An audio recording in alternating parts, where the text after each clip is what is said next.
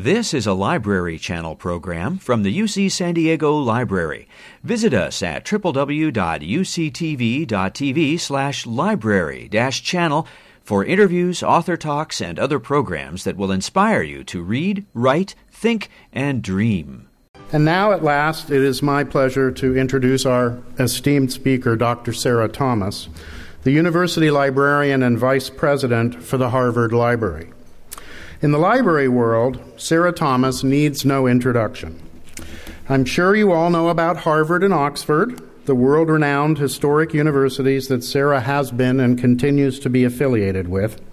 So I will say no more about them and dwell instead somewhat longer on my longtime colleague and dear friend. Harvard's former university librarian, historian Robert Darnton, made a marvelous comment about Sarah when her new appointment at Harvard was announced a couple of years ago. A comment that not only captures my own sentiments about Sarah, but that says a lot about her own insight and talent.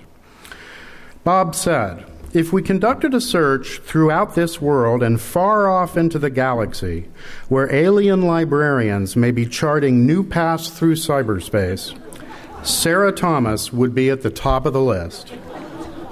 Having established a reputation as a superb university librarian at Cornell, she did wonders at Oxford, whose library system is both fabulously rich and bewilderingly baroque. She will be even more wonderful at Harvard. And indeed, she has been. Not content to rest on her laurels as the first woman, the first non-British citizen to have held the venerated Bodley's librarian position in Oxford's more than 400-year history, Sarah has taken Harvard by storm, challenging them to build on their storied reputation and show 21st century leadership. She has done so, moreover, with grace, charm, and wit, all of which were already on abundant display in the chronicle of her experiences as the leader of the Bod Squad in the book Transforming the Bodleian, published in 2012. Tonight, Sarah will talk to us about how the brave new library of today must look to both the past and the future in meeting the diverse needs of today's library users: research, teaching, and learning needs, as well as technological, social, and cultural needs. And I'm hoping that perhaps during the Q&A following her talk, she might also share an interesting and entertaining tidbit or two about the Bod Squad and the bewilderingly baroque world in the stacks at Harvard. Please join me in welcoming Sarah Thomas.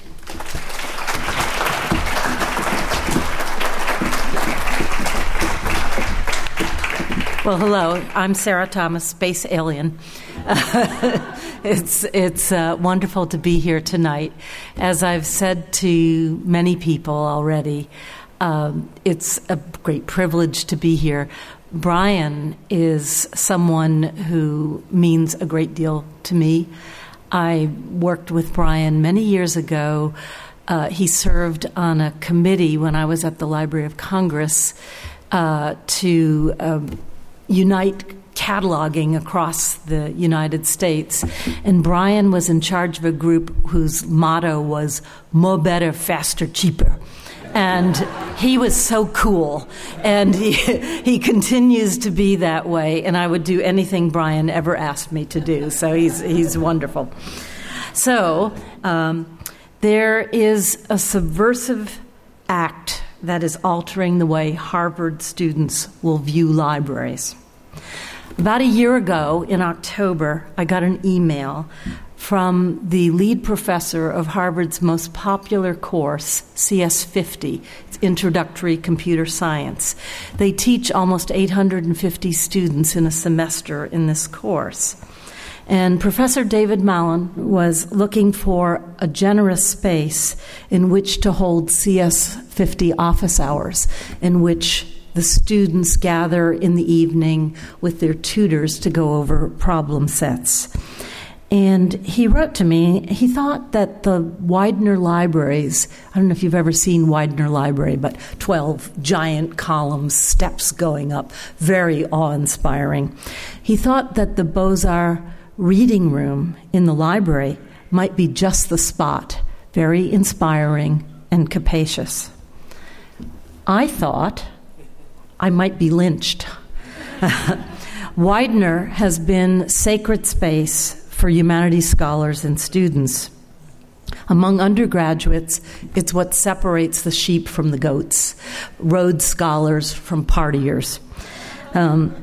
I tried to distract David. I had him come over. I tried to distract him. I showed him some other very nice rooms, but he's pretty skilled as a negotiator. He said, "Well, Sarah, when does Widener close?" I said, "Well, 10 o'clock at night." He said, "Oh, my students are just getting started then." And so we're now open in the semester. The students come in at 9, and we close at 12. We had 100 students on Tuesday. We expect the number to rise up to 250 by Thanksgiving, when CS50 is ending its tutorials. And I figure that at the end of the semester, I will have introduced another 850 students to the glories of Widener Library. They had never come into such a space, which can be, with its marble lobby, and it's a very austere building. It can be rather intimidating.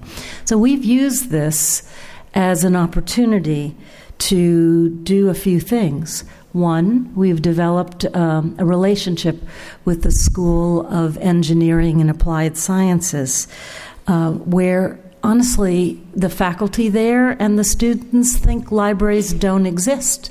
They use everything online, and we're totally irrelevant for them.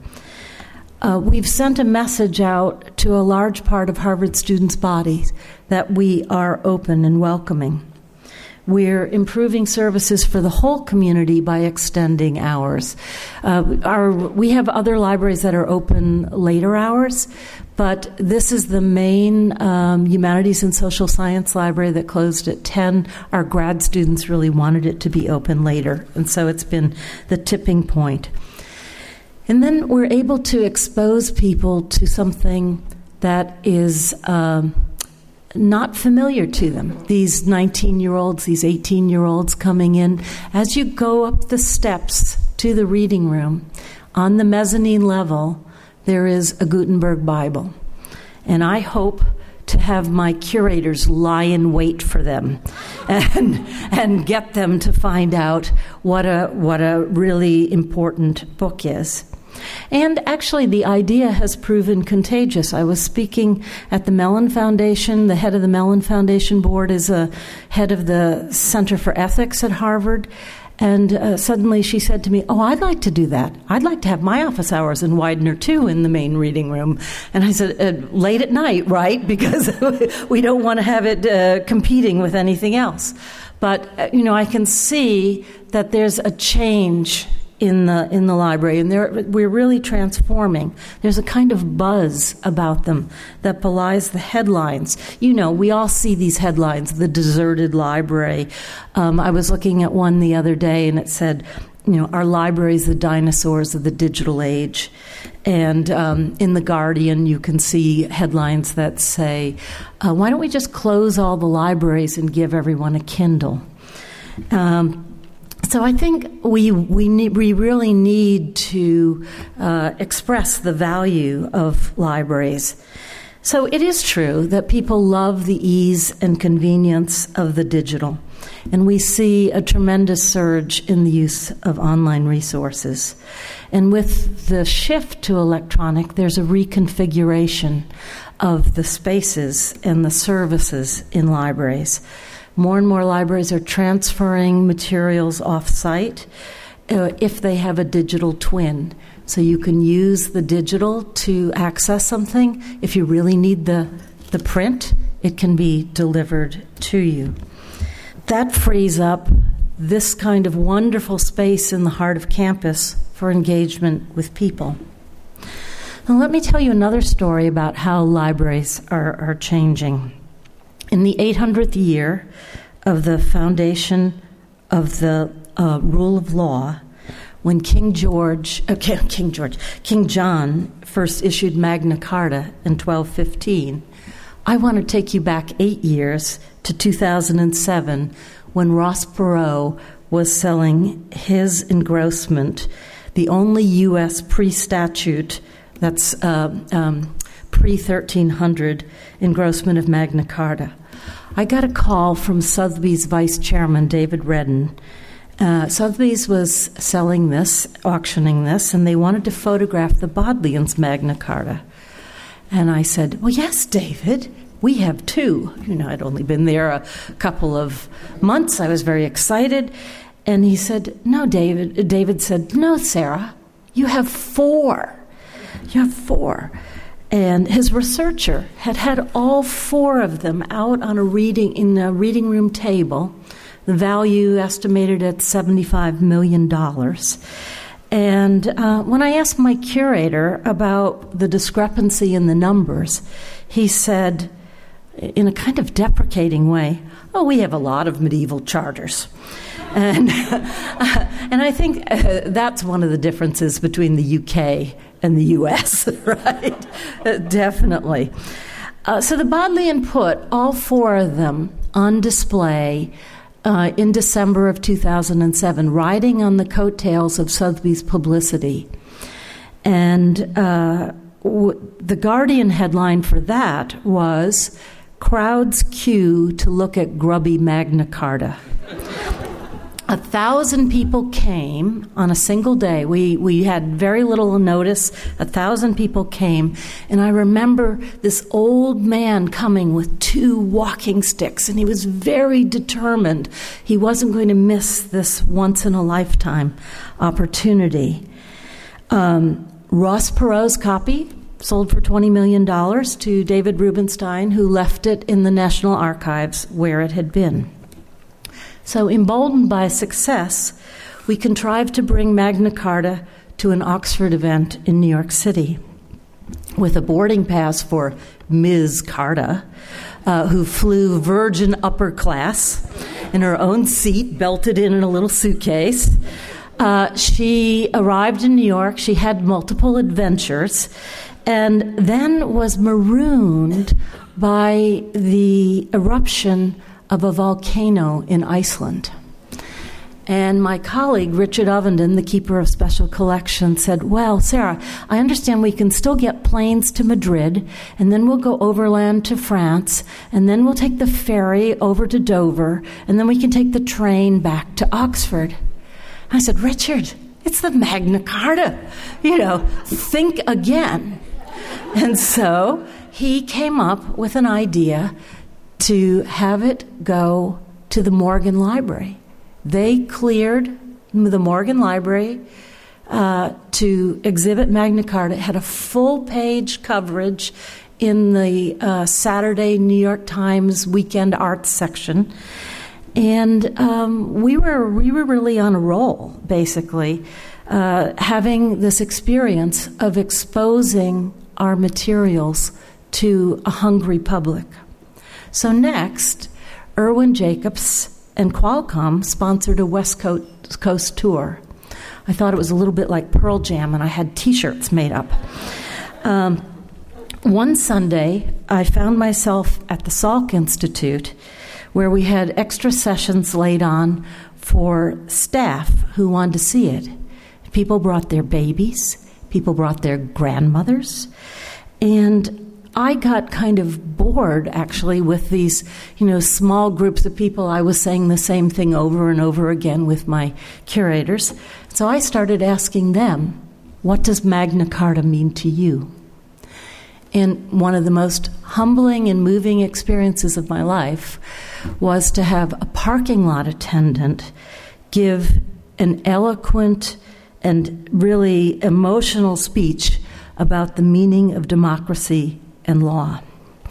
It gave purpose and meaning to being a librarian. We are preservers of the written record of our civilization. We have a mission to make knowledge accessible to society, to advance creation of new knowledge, and to secure the foundation for an enlightened world. So these experiences translated into an expanded mission for the library. At the Bodleian, we had a 1930s building designed with a very utilitarian purpose, holding the Bob's book collections and special collections. For those of you who know, it's the so-called New Bodleian Library I'm talking about. But the stacks, where we had some of our rare collections, had sewage pipes going through them.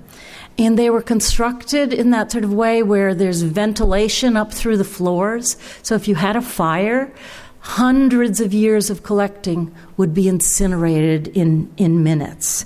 So we needed to move the collections out of there.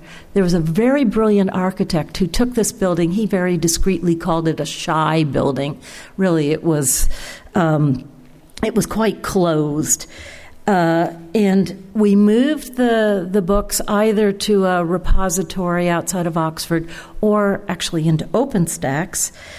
And we transformed this library into a civic and cultural space for the public and into a paradise for scholars. The scholars had reading rooms and seminars where you could teach using special collections and digital media studios.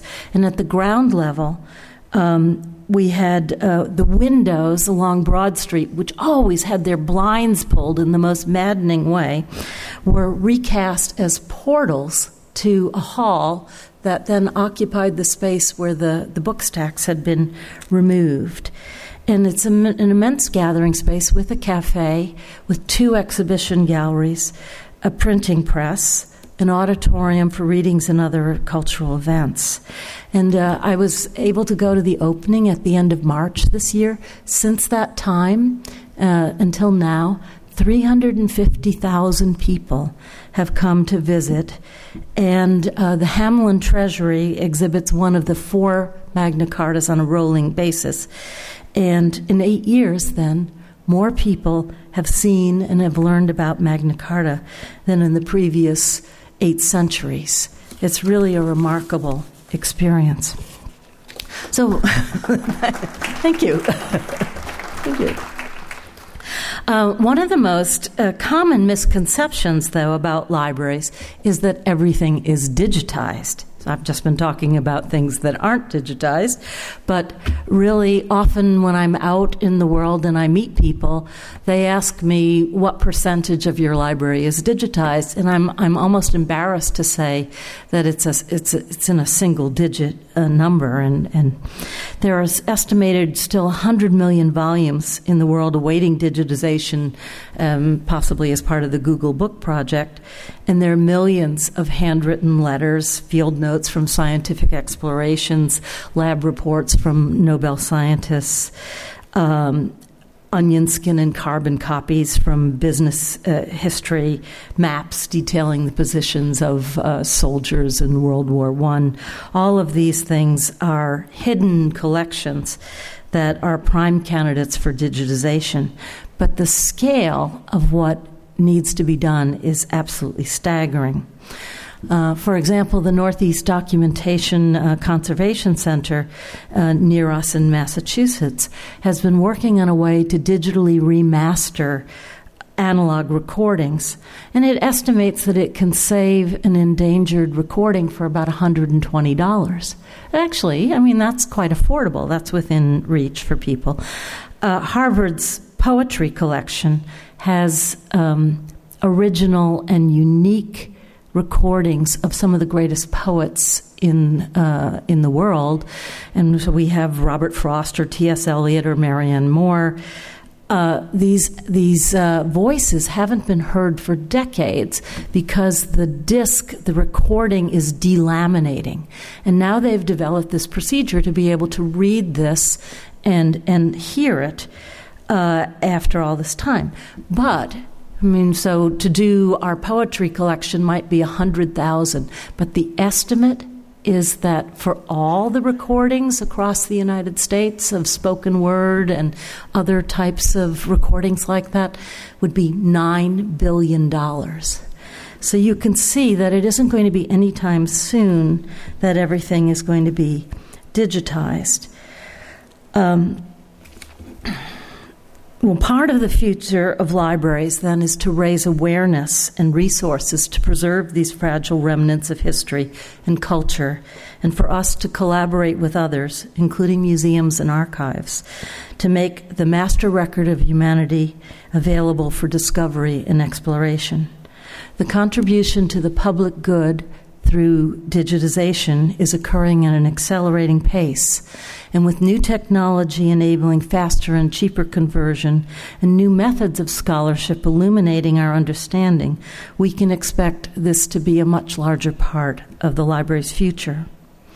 But again, first everybody asks me if everything is digitized, and the next appalling question that I often get asked is, do you toss things out once you've digitized them?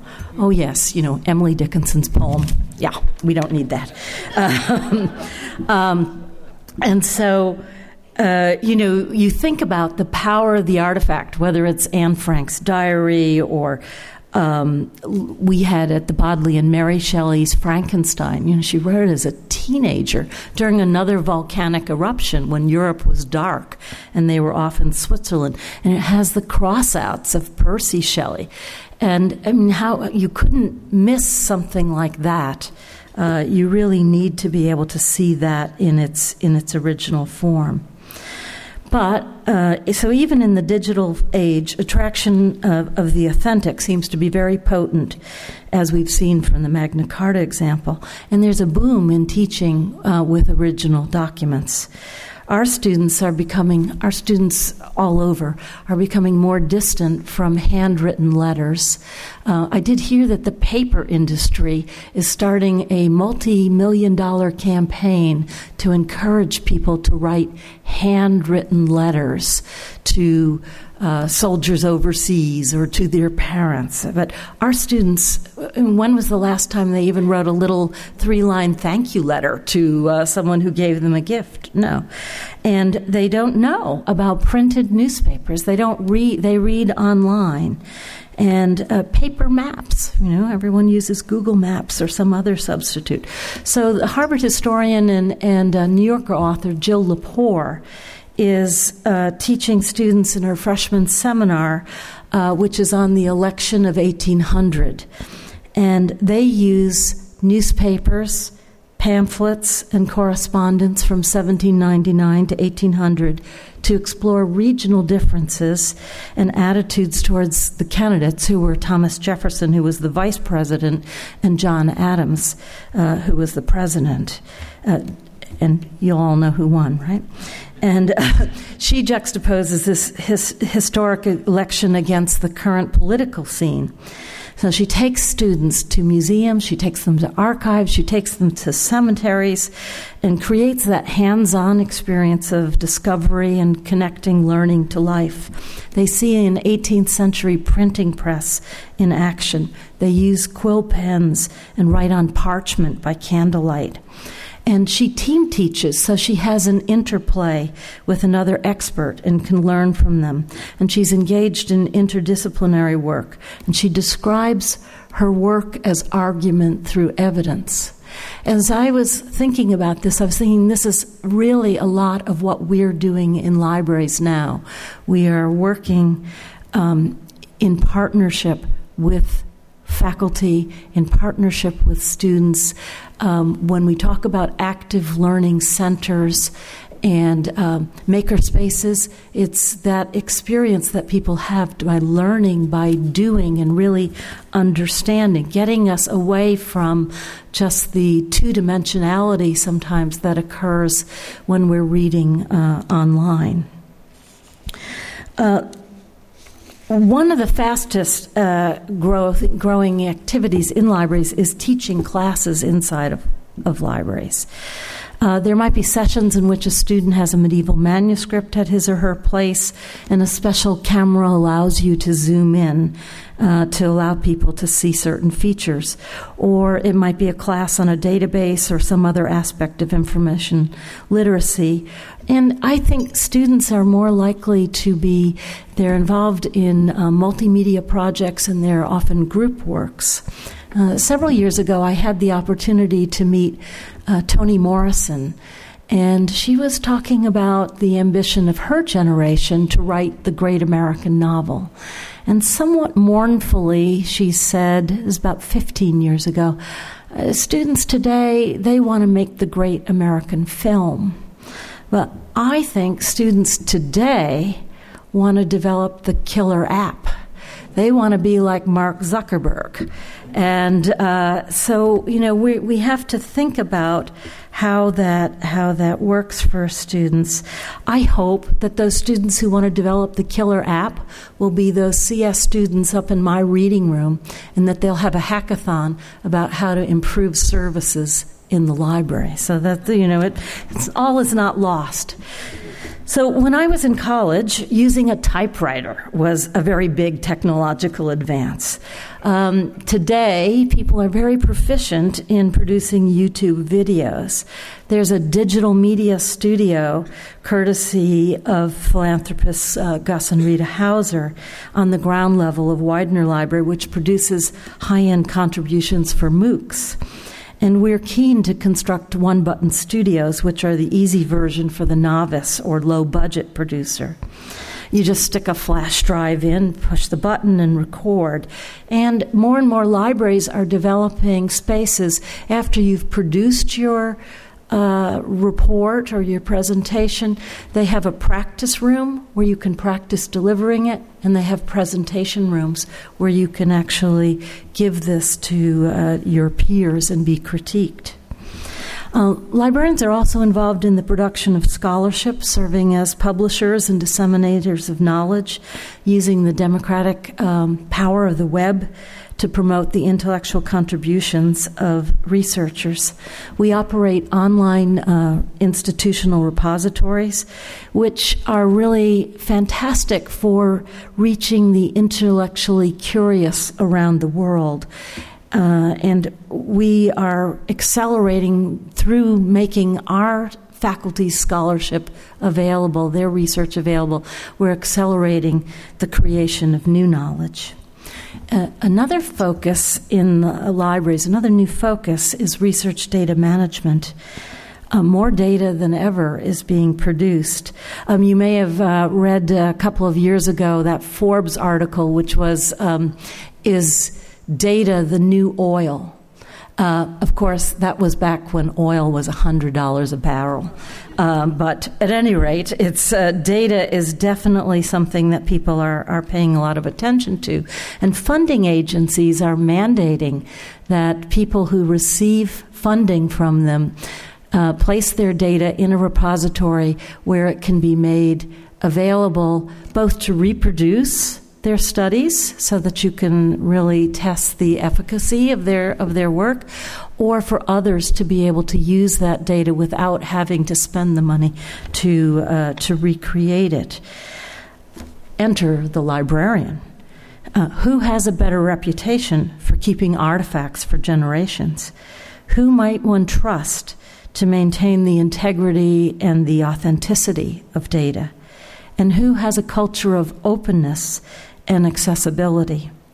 Data is increasing in importance as a product in its own right, and we can expect academic credit to be given just for the production of data or for the software that's used to manipulate it. So when researchers are applying for grants, they have to prepare these data management plans. It isn't quite as bad as doing your taxes, but we know that our researchers just want to do research. They don't want to be doing that kind of paperwork. So, enter the librarian. But it's not just that we're the handmaidens of the researchers, but it's actually a covert action to gain advanced knowledge of data that's going to be created. And we can insert ourselves helpfully into the process, meaning that we can actually contribute to the attributes of the data that will make it retrievable and ensure that it's going to be stored efficiently and securely. And along the way, we're building relationships with people who have begun to think we were irrelevant because we were invisible to them. So the ability to archive the world's knowledge is one of the most important and enduring characteristics of libraries. Only today, it's accomplished in a networked fashion rather than in an archipelago of isolated institutions. Partnerships with libraries and museums and archives and on a local, regional, national, and international level are building seamless networks of expertise and experience. So what is it we think about the future of libraries? So we're transforming from storehouses of books to centers of active learning. We have an increasingly important role as intellectual and social and community hubs in campuses and in communities. And libraries will be developing virtual and physical spaces to connect readers with information. Today, it's about connections, not just about collections. And we know that we want our libraries to be welcoming and open and friendly to people. We want to expand our audience to the broader community and share information on a global scale through a multitude of partners. And libraries, like the Gazelle Library, are developing a local presence as a leader in fostering creativity and sparking the imagination. So when I was a kid, we were having these very powerful images of westward expansion. There were cowboys and Indians and space exploration. That was my childhood. And I had this moment where I was feeling sort of sad that everything had been discovered, And then I realized that I was living in possibly the most exciting time, which is this information age, and that the library is at the very heart of it. The possibilities for reimagining libraries are really endless. They're very exciting times, and I know that just because you are here tonight, that you really care about libraries, and you want to be part of this transformation too. On behalf of in this transformation, I do want to say this because it blends the best of the past with the promise of the future. And on behalf of all librarians, I want to thank you for your benevolence. You provide the zip and the pizzazz and the ability to innovate, preserve, and share. You change the world for students, for faculty, and for the public good. In our world, you friends of the library, you're our heroes. Thank you very much.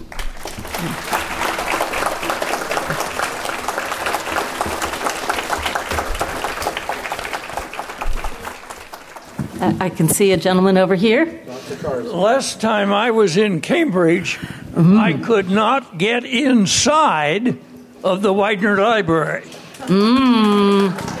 That was before we were open and welcoming, right? Well, it sounds as though there has been a real revolution, and that would be wonderful. Not to be able to see the Widener treasures is tragic.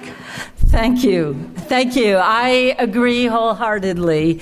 And although I do have to confess, I still see visitors come up the steps, press their nose against the glass. Some of them penetrate through the inner doors of the vestibule, and then they're turned away by our doorkeepers, as you probably were. But more and more we are opening the library to visitors. This is the 100th year of Widener being built. It was opened in 1915, and I had a birthday party to which 1,500 people streamed in. We had a jazz band, and I don't sing, Jonathan, I led them in singing Happy Birthday. So next time you come, Dr. Carson, we'll make sure the doors will be open for you. The Hopkins always did a nice job of letting you in. Yes, the Houghton is we have an embarrassment of riches at Harvard, and the Houghton Library is a rare books library next to Widener. And I see these visitors being turned away from coming into Widener. And I know actually Houghton is open, but they keep it as a little secret because they don't want to be overwhelmed. And that goes back to this Magna Carta story, because I'm obsessed with how is it that I can change this closed and restricting environment into one that's going to share this great wealth of knowledge, these fabulous collections with others. Because isn't it a shame to have them locked up there and only enjoyed by a very few people? So there has to be some way to break through in our environments to allow people to come in and at the same time to provide the protection that you need. And that's the balance I'm trying to achieve. Yeah.